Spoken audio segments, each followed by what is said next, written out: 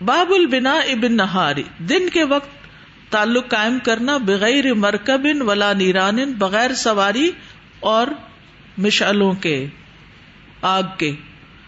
حدثني فروة بن ابي المغراء حدثنا علي بن مسهر عن هشام عن ابيه عن عائشة رضی اللہ عنہا قالت، حضرت عائشہ رضی اللہ تعالی عنہا کہتی ہیں، تزوجنی النبی صلی اللہ علیہ وسلم، نبی صلی اللہ علیہ وسلم نے مجھ سے شادی کی، فاتتنی امی، تو میری امی مجھے لے کر آئیں، فادخلتنی الدار، تو مجھے ایک گھر میں داخل کیا، فلم یرونی، تو نہیں گھبراہٹ میں ڈالا مجھے، الا رسول اللہ صلی اللہ علیہ وسلم، مگر رسول اللہ صلی اللہ علیہ وسلم نے، کیونکہ پیچھے حدیث گزر چکی ہے کہ وہ جھولا جھول رہی تھی، تو اتنے میں ان کی امی نے ان کو آواز دی اور بلایا اور تیار کیا اور پھر ان کو لے گئی. تو وہ ان کے لیے ایک بہت سرپرائز تھا اور ایک ان ایکسپیکٹڈ سی بات تھی، تو اس لیے وہ کہتی ہے کہ مجھے ایک نروسنس تھی.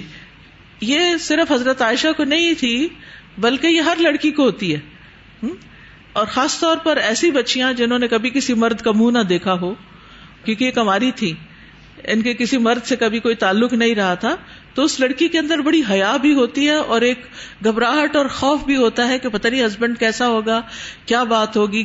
تو وہ ایکسائٹمنٹ بھی ہوتی ہے لیکن اس کے ساتھ ساتھ گھبراہٹ بھی ہوتی. تو اس کا مطلب نہیں کہ انہیں کوئی نبی صلی اللہ علیہ وسلم سے نفرت تھی یا ناراضگی تھی یا اس بنا پر انہوں نے کوئی روب ڈالا تھا جسے کئی ناسمجھ مرد ڈالتے ہیں. پہلی رات بیوی کو میری ماں کی خدمت کرنی ہوگی ورنہ گھر سے نکال دوں گا، فلاں اور فلاں کام، دھمکیاں دینا شروع ہو جاتے ہیں. پتہ نہیں کہاں سے جاہلوں نے یہ کہا ہے کہ جتنا روب پہلی رات ڈال لو بیوی پہ اتنا ہی اچھا ہے، بعد میں وہ تمہارے ہاتھ میں رہے گی. حالانکہ میں سمجھتی ہوں بالکل اس کے برعکس ہوتا ہے. وہ شاید عورت کی اس گھبراہٹ سے فائدہ اٹھاتے ہوئے اس پہ جو چاہتے ہیں انڈیل دیتے ہیں. حالانکہ یہ ناسمجھی کی بات ہے. اگر پہلے دن یا ابتدا میں عورت کا دل جیت لیا جائے تو وہ اپنا سب کچھ قربان کرنے پہ تیار ہو جاتی ہے. یعنی عورت کو اللہ نے ایسا بنایا ہے کہ اس کا دل ایسا ہوتا ہے کہ وہ کسی کا دکھ نہیں دیکھ سکتی، یعنی اپنے بچے کو روتا نہیں دیکھ سکتی، کیونکہ اس نے نسلیں پالنی ہے نا، تو اللہ نے اس کے اندر بے پناہ محبت ڈالی. وہ شوہر کے لیے بھی بہت کچھ قربان کرتی ہے اور سب کے لیے وہ دینے کو تیار ہو جاتی ہے، بشرطے کہ آپ اس کا دل جیت لیں. لیکن بہت سے لوگ یہیں پر ہی غلطی کر جاتے ہیں، دوسروں کا دل نہیں جیتتے. نتیجہ کیا ہوتا ہے کہ پھر وہ اپنے دل سے وہ بغض اور نفرت بھی نہیں نکال پاتی جو پہلے ہی دن جم جاتی. تو اس لیے اپنے بچوں کی، خصوصاً جو لڑکوں کی مائیں ہیں، ان کو یہ اپنے لڑکوں کو تربیت دینی چاہیے کہ اپنی بیوی کے ساتھ بہت ہی اچھا سلوک کرنا. اصل میں مائیں بھی ساتھ شریک ہو جاتی ہے نا، وہ بھی یہی چاہتی ہے کہ لڑکے کا روب خوب قائم ہو جائے. لیکن یاد رکھیے کہ روب صرف ڈرانے دھمکانے سے کسی کا بھی قائم نہیں ہوتا. اصل روب وہ ہوتا ہے جو اللہ کسی کے دل میں ڈالتا ہے. نبی صلی اللہ علیہ وسلم کا روب تو دشمن کے دل میں مسیرۃ شہر، ایک مہینے کے فاصلے سے ڈال دیا گیا تھا. یہاں ایک اور بات بھی پتہ چلتی ہے کہ رخصتی صرف رات کو نہیں ہوتی، دن کو بھی ہو سکتی. ٹھیک ہے، ہمارے ہاں عموماً کیا رواج ہے کہ رات کو دلہا اور دلہن جو ہے وہ اکیلے ملتے ہیں، جبکہ یہاں دن کے اوقات میں خلوت اختیار کی جا رہی ہے. پھر اسی طرح دلہن کے آگے چراغ اور اس قسم کی چیزیں لے جانا، جسے اوپر امام بخاری نے کہا نا بغیر مرکب ولا نیران، کہ سواری کا یا بگی کا انتظام ضروری ہے، یا یہ کہ مشلیں جلا کے، کینڈل جلا کے آگے آگے جایا جائے، تو اس کی بھی ضرورت نہیں ہے. حضرت عائشہ کے نکاح کے موقع پر وہ پیدل ہی چل کے آ گئی تھی. تو اگر گھر قریب ہے تو پالکی اور بگی اور ان چیزوں کے تکلف کی ضرورت نہیں ہوتی. عموماً وہ دلہن کو چلنے نہیں دیتے، چلے بھی تو 4 لوگ دائیں اور 4 بائیں اور 4 پیچھے ہوتے ہیں، اور اس دن بالکل اس کو بیکار کر دیتے ہیں اتنے بھاری ڈریسز پہنا کے. تو ان چیزوں سے باہر نکلنا چاہیے، بے تکلف ہونا چاہیے اور ایک نارمل نیچرل وے میں انسان کو بہیو کرنا چاہیے. دیکھا دیکھی ہم نے یہ کلچر اختیار کر لیا، اس کی ضرورت نہیں. یعنی جس خول سے آپ نے کل باہر آنا ہے آج ہی آ جائیں. وہ خول ہی تکلف کا چڑھایا ہوا ہوتا ہے نا اپنے اوپر. تو یہاں سے امام بخاری ایک باب باندھ رہے ہیں کہ دن میں سواری یا دلہن کے لیے چراغ کا اہتمام کرنا ضروری نہیں، بلکہ یہ کفار کے ساتھ مشابہت ہے. جیسا کہ حضرت عمر کے دور میں ہمس کے گورنر عبداللہ بن قرظ تھے، ان کے سامنے سے ایک دلہن گزری جس کے آگے آگے لوگوں نے چراغاں کر رکھا تھا دن کے وقت. آپ نے انہیں درے مار کے منتشر کر دیا. آج کل بھی آپ دیکھیں کہ ہمارے ہاں کینڈلز جلائی جاتی ہیں کہاں کب؟ شادی کے موقع کی بات کر رہی ہوں، مہندی والے ٹرے پر یا پھر برتھ ڈے والے دن. یہ مشابہت ہے غیر مسلموں سے. ٹھیک ہے، مہندی لگانے میں کوئی حرج نہیں، مہندی لگا لیں، لیکن اس کے اوپر کینڈل جلانے کی ضرورت نہیں. بیکار میں وہ خرید کے لا رہے ہیں، ساری لائٹس جل رہی ہیں، سب کچھ بلا وجہ کا دھواں انہیل کر رہے ہیں. یعنی کہیں پر بھی فضول مال ضائع کرنا جو ہے نا، اضاعت المال، اس کو ناپسند کیا گیا. تو چراغاں کرنا جو ہے، زندگی میں ہو یا موت کے وقت ہو، بلا ضرورت لائٹس آف کر دینی چاہیے. آپ کو پتا نا کہ کل جنریٹر بیٹھ گیا تھا، یعنی سسٹم ہمارا بیٹھ گیا، کیونکہ سارے ہاسٹل کے تقریباً سارے کمروں میں جب بجلی گئی ہوئی تھی جنریٹر پہ تھا اور سب جگہ لائٹس جل رہی تھی. تو آپ لوگوں کا کوئی سسٹم ایسا ہونا چاہیے کہ جس وقت بجلی جائے فوراً آپ کو پتا چلے، بلکہ بجلی نہ بھی جائے تو جو شخص کمرے میں داخل ہو ضرور دیکھے کہ یہاں ایک لائٹ سے گزارا ہو سکتا ہے یا نہیں. یعنی بعض اوقات ایک لڑکی اگر کمرے میں اور 6 لائٹیں جل رہی ہیں، کیا یہ اسراف نہیں؟ جہاں ہمیں ایک ایک پیسے کی ضرورت ہے اس وقت بلڈنگ بنانے کے لیے، وہاں ہم کس طرح یہ گوارا کر سکتے ہیں؟ اور نہ بھی ہو تو مال کا ضائع کرنا، ان اللہ کرہ لکم قیل وقال واضاعۃ المال، اللہ تعالیٰ نفرت کرتا ہے اس بات سے کہ قیل و قال کی جائے، بحث مباحثے کیے جائیں اور مال کو ضائع کیا جائے. ضرورت کے تحت آپ استعمال کریں، ویل اینڈ گڈ، پڑھیں کمفرٹیبلی، لیکن اس جگہ کو اپنے گھر سے بھی زیادہ اہم سمجھیں، کیونکہ یہاں سب کچھ اللہ کے نام پر ہے. اپنا گھر تو اپنا پرسنل ہے نا، یہاں جو بھی بجلی آپ استعمال کر رہے ہیں، یہ جو بھی اور چیزیں، یہ ساری کی ساری یا تو آپ کے جو چارجز ہوتے ہیں کچھ اس میں سے اگر بچے تو، ورنہ تو ڈونیشن پر اس کا بل جاتا ہے. تو کوئی اس لیے تو ہمیں ڈونیشن نہیں دیتا کہ ہم اس کو پانی کی طرح بہائیں. اگر ایک لائن میں لوگ بیٹھے تو دوسری لائن میں لائٹ جلانے کی کوئی تک نہیں بنتی. تو آپ میں سے ہر شخص دیکھے، وہ بجلی بچائیے لکھا ہوا ہے، وہاں جہاں سے بجلی بند کرنی ہوتی ہے وہاں تو کوئی جائے گا تو بجلی بچائے گا نا. تو آپ میں سے ہر انچارج سے میری ریکویسٹ ہے، ہر بچی سے، کیونکہ ہم میں سے ہر ایک جب تک خود ذمہ داری نہیں لے گا اس وقت تک یہ ٹھیک نہیں ہو سکتا.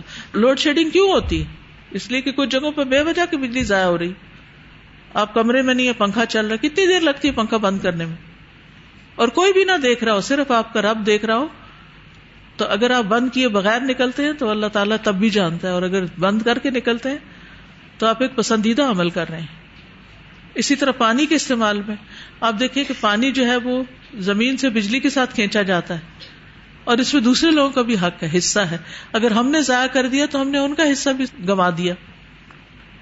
آپ اسلام آباد یا پنڈی کے ایسے علاقوں کو جانتے ہیں جہاں پانی کی کمی ہو جاتی ہے؟ ہاتھ کھڑا کریں. یہ دیکھیں کتنے بے شمار ہاتھ کھڑے ہیں، اور آپ سب جانتے ہیں اللہ نے تو سب کے لیے ریسورسز پیدا کیے ہیں، لیکن کم کیوں ہو جاتے ہیں؟ کچھ لوگوں کی ذاتیوں کی وجہ سے کہ وہ بے جا استعمال کرتے ہیں.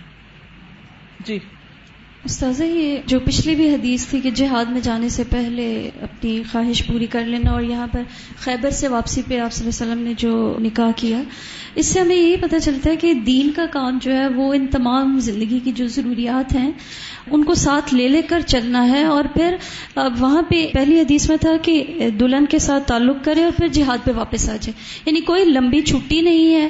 پھر اپنا کام شروع کر دیا، لانگ لیو ہم لے کے شادی ہوتی ہے تو وہ پھر مہینے تک ہنی مون ہوتا ہے، پھر دعوتوں کا سلسلہ شروع ہو جاتا ہے، وہ بھی ویسٹیج آف ٹائم. پھر وہ ایسی نفس پھسلتا ہے کہ پھر واپسی کا راستہ ہی نہیں رہتا.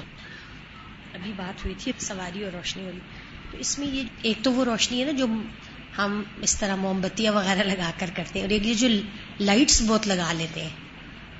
جی ہاں، گھر کے باہر تھوڑی بہت تو چلے اعلان نکاح کے لیے. دیکھیے ایک ہے ضرورت اور ایک ہے نمائش. ٹھیک ہے، ضرورت کیا ہے؟ اعلان نکاح کے لیے اگر آپ 1-2 لائن بھی اس طرح کی لگا لیتے ہیں اور رات کو پھر بند کر دیتے ہیں کہ گزرنے والوں کو پتہ چلے کہ یہاں شادی ہو رہی ہے، کیونکہ اگر کوئی لڑکا اس گھر میں جا رہا ہے یا کچھ تو کوئی شک نہ محلے والے کریں، کیونکہ ضروری تو نہیں کہ سب کو انوائٹ ہی کر لیا جائے اور انوائٹ کر کے بتایا جائے. تو وہ ایک اعلان نکاح کے لیے الگ بات ہے.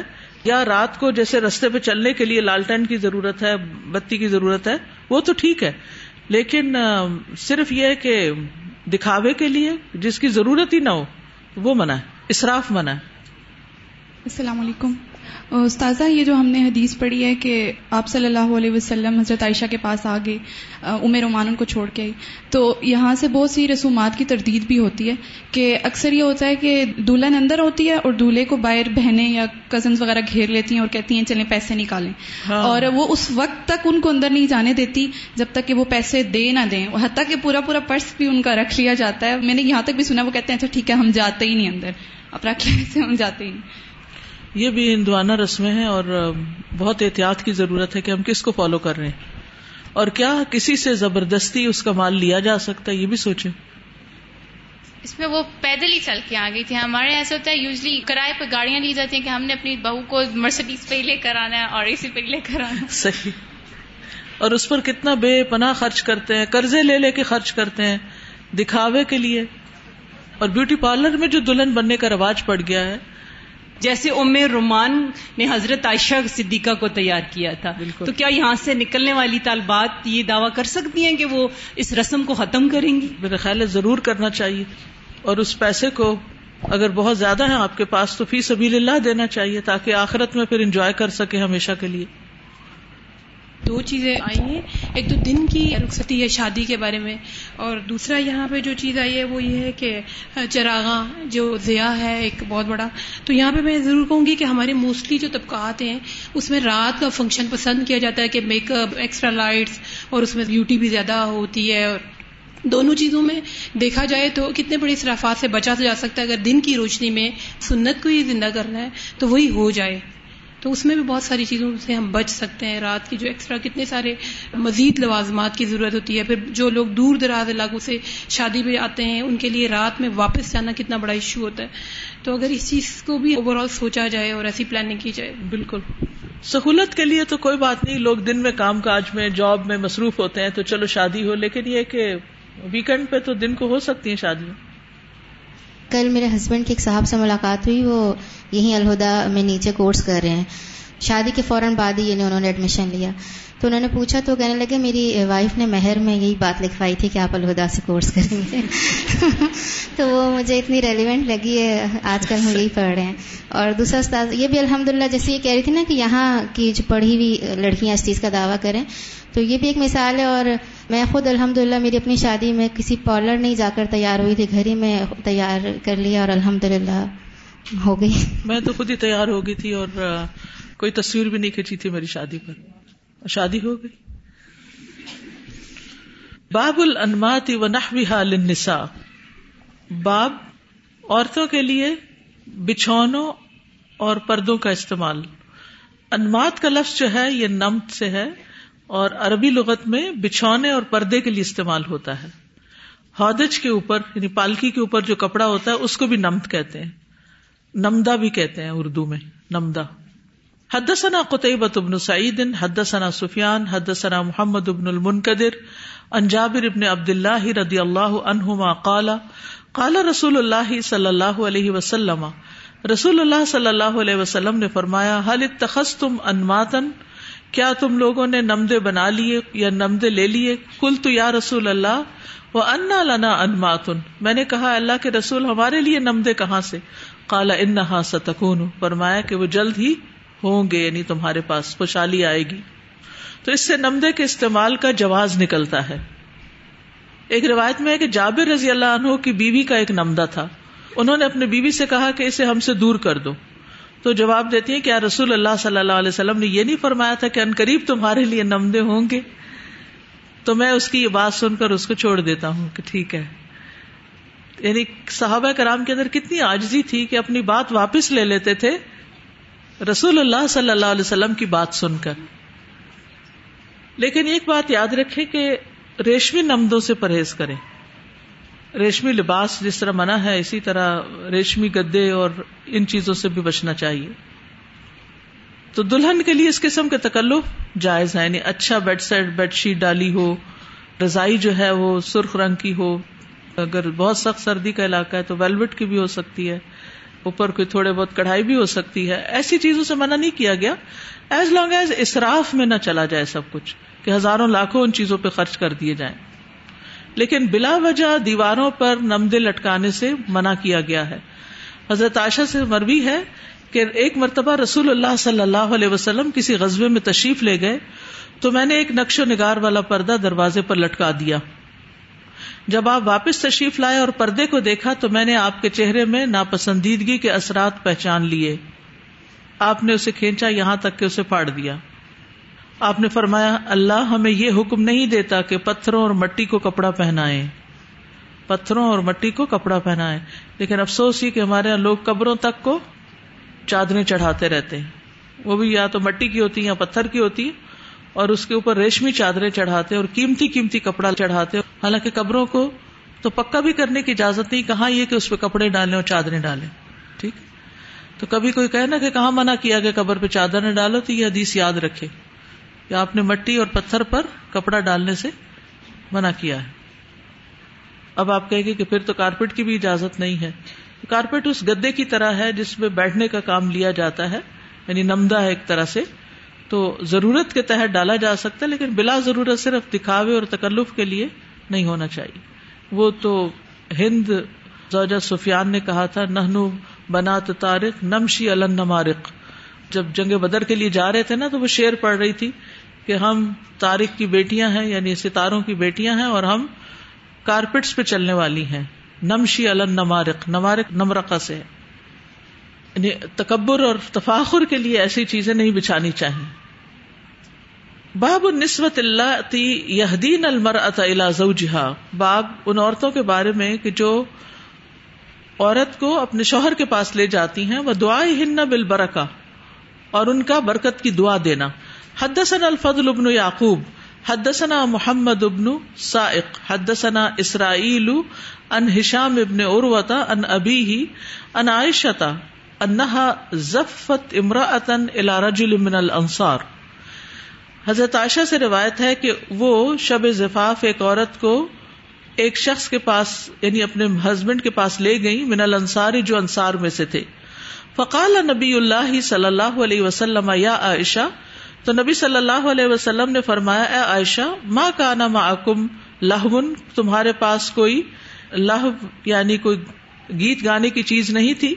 فإن الانصار یعجبہم اللہو, کیونکہ انصار جو ہیں انہیں گانا پسند ہے.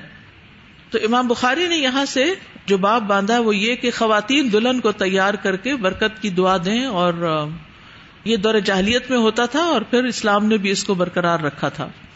اور اس میں آپ دیکھیے کہ حضرت عائشہ بھی تیار کر کے انصار کی دلہن کو اس کے گھر لے جا رہی ہیں.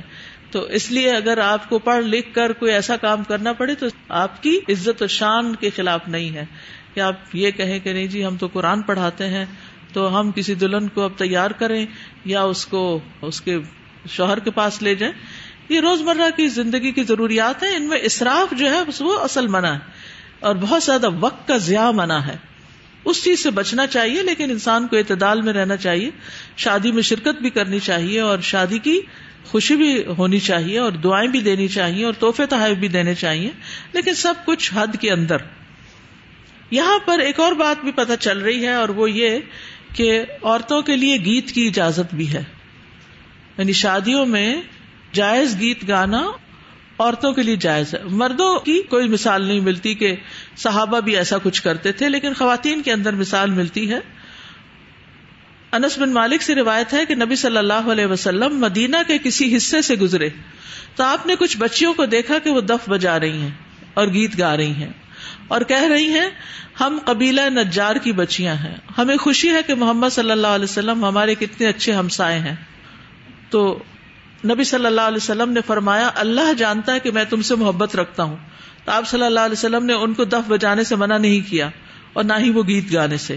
منع کیا چیز ہے کہ انسان ایسی موسیقی کے آلات بجانا شروع کر دے کہ جس کی ممانعت ہے. خوشی کے موقع پر دف کی اجازت ہے. حضرت عائشہ سے روایت ہے کہ ابو بکر رضی اللہ عنہ ان کے پاس تشریف لائے جبکہ منا کے ایام میں ان کے پاس 2 بچیاں کچھ گا رہی تھیں, دف بجا رہی تھی اور گا رہی تھی. جبکہ رسول اللہ صلی اللہ علیہ وسلم کپڑا اوڑھے لیٹے ہوئے تھے، پاس ہی ان کے پاس ہی بیٹھی تھی، حضرت عائشہ بھی تھی اور وہ بچیاں گا بھی رہی تھی. تو ابو بکر رضی اللہ عنہ نے ان دونوں کو ڈانٹا، تو اس پر آپ صلی اللہ علیہ وسلم نے اپنے اوپر سے کپڑا ہٹایا اور فرمایا اے ابو بکر انہیں چھوڑ دو کیونکہ یہ عید کے دن ہے. تو اس سے کیا پتا چلتا ہے؟ خوشی کے دنوں میں، عید ہو، شادی ہو، کوئی اور خوشی کا موقع ہو تو اس میں دف بجانا یا کچھ گانا، جبکہ گانے کے الفاظ جو ہیں وہ درست ہوں تو کوئی حرج نہیں. اسی طرح نکاح کی تشہیر کے لیے بھی دف کا استعمال کرنا جائز ہے. عبداللہ بن حبار بن اسود اپنے والد سے اور وہ ان کے دادا حبار سے روایت کرتے ہیں کہ انہوں نے اپنی بیٹی کی شادی کی اور ان کے پاس ایک یک طرفہ تھال اور ایک دف تھا. یک طرفہ، ڈبل سائڈ نہیں، یک طرفہ تھال اور دف جیسے پرات وغیرہ. جب رسول اللہ صلی اللہ علیہ وسلم باہر آئے اور آوازیں سنی تو پوچھا یہ آوازیں کیسی ہیں؟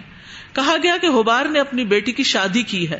بس نبی صلی اللہ علیہ وسلم نے فرمایا نکاح کی تشہیر کرو، نکاح کی تشہیر کرو.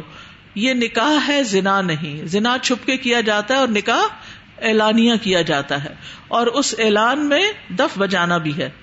ٹھیک ہے جی. سازا بہت عرصہ پہلے میں نے ایک لیکچر سنا تھا جس میں نے آپ کی بیٹی کی شادی کے بارے میں آپ نے خود بتایا تھا، تو اپنی مدر سے ڈسکس کر رہی تھی کہ انشاءاللہ جب میری شادی ہوگی تو میں بھی اسی طرح ہی کروں گی.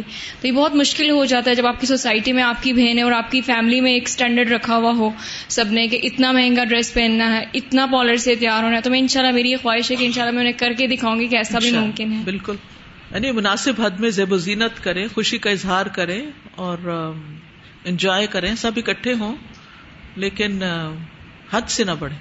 کلوا واشربوا ولا تسرفوا. اس میں اعتدال اور بے تکلفی ہے، یعنی تصنع نہیں ہے، کوئی کسی کام میں کوئی تصنع نہیں ہے، بہت نیچرل نارمل. اور کل جو ہم نے حدیث پڑھی تھی جس میں آپ صلی اللہ علیہ وسلم کا حضرت زینب رضی اللہ تعالیٰ عنہ سے نکاح ہوا تھا، آپ کی شادی ہوئی اور اس وقت لوگ جا نہیں رہے تھے اور آپ اپنی بیویوں کے حجروں میں گئے اور انہوں نے دعائیں دی آپ کو. آپ صلی اللہ علیہ وسلم کو دعائیں دینے لگی اور آپ نے بھی ان کو دعا دی اور آپ نے برکت کی دعا دی. اور ہمارے ہاں اگر رونا پٹنا پڑا جی. یہ استاذہ بات ہے یہ نا کہ ہر ایک کی کوشش ہوتی ہے کہ فرسٹ ٹائم ہی جو امپریشن ڈلے گا. مفتی مینگ صاحب ایک واقعہ سناتے ہیں کہ ایک دفعہ ایک شخص کی شادی ہوئی سے اس کے دوست نے مشورہ دیا کہ جب تمہاری وائف روم میں انٹر کرے نا تو تم نے پہلے سے بلی ایک شاپر میں رکھنی ہے اور تم نے اسے مارنا شروع کر دینا ہے. تو تمہاری بیوی ڈر جائے گی کہ یہ تو بہت غصے والا بندہ ہے، اور بعد میں نا اسے کھڑکی سے تھرو کر دینا ہے تو اور زیادہ وہ ڈر جائے گی. تو وہ کہتے ہیں وہ اسی طرح کرتا ہے، لیکن ایکچولی میں وہ ہوتا نہیں ہے، اس ٹائم کے لیے بن جاتا ہے. تو کہتے ہیں وہ بیوی بہت ڈرتی ہے، وہ جب دیکھتی ہے نا کہ یہ کیا کر رہا ہے اس طرح. کہتے ہیں کافی عرصہ گزرتا ہے، وہ بیوی آبزرو کرتی ہے کہ یہ تو اس دن یہ اس نے کوئی ویئرڈ سا کام کیا تھا، روٹین میں تو اس کا ایسا کوئی کام نہیں ہے. تو کہتے ہیں ایک دفعہ کوئی کام ہوتا ہے، وہ آتا آ کے کہتا ہے، کیونکہ پہلے جب وہ کہتا تھا وہ فوراً کر لیتی تھی ڈر کے. تو کہتے ہیں اب وہ آیا کے کہتا ہے کہ یہ کام کرو، تو وہ کہتی ہے نہ کیا تو کہتا ہے تو میں خود کر لوں گا. تو اس لیے پہلے دن ڈرانا ضروری ہوتا ہے. سزا بھی جو اتنی بھی رسوم کی بات ہوئی ہے، مطلب اس میں میں یہ سمجھتی ہوں کہ تھوڑا سا حکمت کے ساتھ اور ایک اسٹریٹجی کے ساتھ اگر ہم چلیں تو، کیونکہ ایک دم کبھی بھی معاشرہ چینج نہیں ہوتا، بعض لوگ پھر اس چیز پہ فساد بھی ڈال لیتے ہیں. دوسری چیز یہ کہ ہمیں پریشر دینے کا اور لینے کا طریقہ نہیں آتا. جیسے آپ نے شروع میں فرمایا اس خاتون کا کہ اب وہ بلا وجہ ایک لوگوں کا پریشر لے رہی تھی جہاں کہ نہیں لینا چاہیے تھا. اسی طرح وہ آپ نے بتایا کہ پہلی رات میں ماں کے حوالے سے جو بات کی آپ نے، اب وہ بلا وجہ کا پریشر ہے جو دے رہے ہیں. تو میرا خیال ہے یہ بھی زندگی میں ایک اسکل سیکھنا چاہیے کہ پریشر کس طرح دینا ہے، کہاں پہ دینا ہے، کیونکہ اس سے بھی بہت سارے معاملات جو ہیں وہ بہتر ہو جاتے ہیں. اور پریشر لیا نہ کرے، یہ بھی سیکھیں کہ پریشر لینا نہیں، کیونکہ بہت سے لوگ ہوتے ہیں ان کی عادت ہوتی ہے ہری بری مچا دیتے ہیں چھوٹے چھوٹے معاملات میں، اور پھر دوسرے انسان کا موڈ آف ہو جاتا ہے، یہ لڑائی شروع ہو جاتی ہے، کھینچا تانی. تو ایسی صورت میں نارمل لیں، ریئیکٹ نہ کریں. جی استاذ ایک سوال تھا کہ یہ حضرت عائشہ کی والدہ جو ان کو خود لے کر گئیں، تو ہمارے ہاں تو دوسرا کلچر ہے نا کہ بارات آتی ہے اور بہت سارے لوگ آتے ہیں دلہن کو لینے کے لیے، تو اس کے حوالے سے بھی تھوڑا سا اگر کوئی بارات نہیں ہے. جی کوئی نہیں ہے، لیکن ہمارے ہاں کتنا یہ ہے ایک لازمی سمجھا جاتا ہے کہ اتنے لوگوں نے جانا ہے، اور اگر نہ کسی کو اس میں شامل کیا جائے، نہ لے کے جایا جائے تو پھر ناراضگیاں اتنی خاندان میں پڑ جاتی ہیں. تو بالکل اپوزٹ ہی اس کے. بالکل یہ برات اسلامی کلچر میں نہیں ہے. آپ کا ایک لیکچر ہے خوشی کیسے منائیں، وہ بہت اچھا ہے. اس میں نکاح کے بارے میں، شادی کے بارے میں یہ کہ اعتدال اس میں بتایا گیا کہ ایک تو افراط و تفریط سے ہم یا تو شادی بیاہ پہ ہم صرف گاؤن پہن لیتے ہیں یا پھر ہم بہت ہی اوور ہو جاتے ہیں. تو ان دونوں میں سے بیچ کی راہ اختیار کرنا، جس طرح بھی آپ نے جس موضوع پہ بات کی، یہ بہت ضروری ہے کہ ماحول کے ساتھ بھی ہم چلیں لیکن حدود کا خیال رکھیں. بعض لڑکیوں میں بھی نقاب لگا کے بیٹھ جاتی، اس کی تو مجھے آج تک سمجھ نہیں آئی. اسے مجھے خود چڑ آنے لگتی ہے، حالانکہ میں خود نقاب کرتی ہوں، لیکن جو عورتوں میں بیٹھ کے نقاب کر کے بیٹھی ہے تو میری سمجھ میں نہیں آتا کہ کیوں. استاذہ کراچی میں مجھے یاد ہے کہ ہم جب ہاسٹل میں ہوتے تھے تو اکثر کسی نکاح پہ ہمیں جانا ہوتا تھا یا شادی کے فنکشن ہوتا تھا. استاذہ جب ہمیں لے کے جاتی تھی تو سب سے گاؤن اترواتی تھی پہلے کہ آپ گاؤن اتاریں اور پھر بیٹھیں. تو یہ ہوتا تھا کہ ہمارے پاس جو کپڑے تھے ایک دوسرے کے لے کے. حضرت عائشہ کی بھی ایک حدیث آتی ہے کہ ان کا ایک کرتا تھا.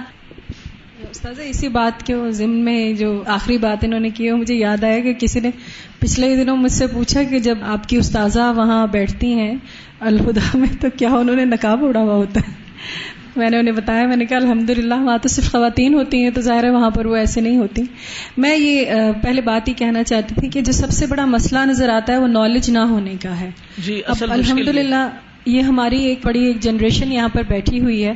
ہمیں اگر یہ ایجوکیٹ کر سکیں لوگوں کو کہ اصل میں اسلامی شادی ایسے ہوتی ہے. ہم نے جو کچھ بھی لیا ہندوستان کے معاشروں سے زیادہ تر مناسبت کے ساتھ لے لیا گیا کہ یہاں پر بہت عرصہ گزرا ہمارا ہندوؤں کے ساتھ، اور یہ ذمہ داری شاید کسی نے ادا نہیں کی، اس وجہ سے یہ مسئلہ ہوا.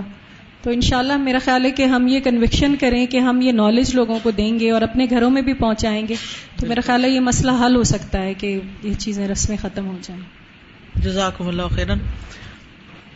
سبحانک اللہم و بحمدک، اشہد ان لا الہ الا انت، استغفرک و اتوب الیک. السلام علیکم و رحمۃ اللہ وبرکاتہ. بسم اللہ الرحمن الرحیم. والعصر ان الانسان لفی خسر الا الذین آمنوا وعملوا الصالحات وتواصوا بالحق وتواصوا بالصبر. اللهم صل على محمد وعلى آل محمد كما صليت على إبراهيم وعلى آل إبراهيم إنك حميد مجيد. اللهم بارك على محمد وعلى آل محمد كما باركت على إبراهيم وعلى آل إبراهيم إنك حميد مجيد.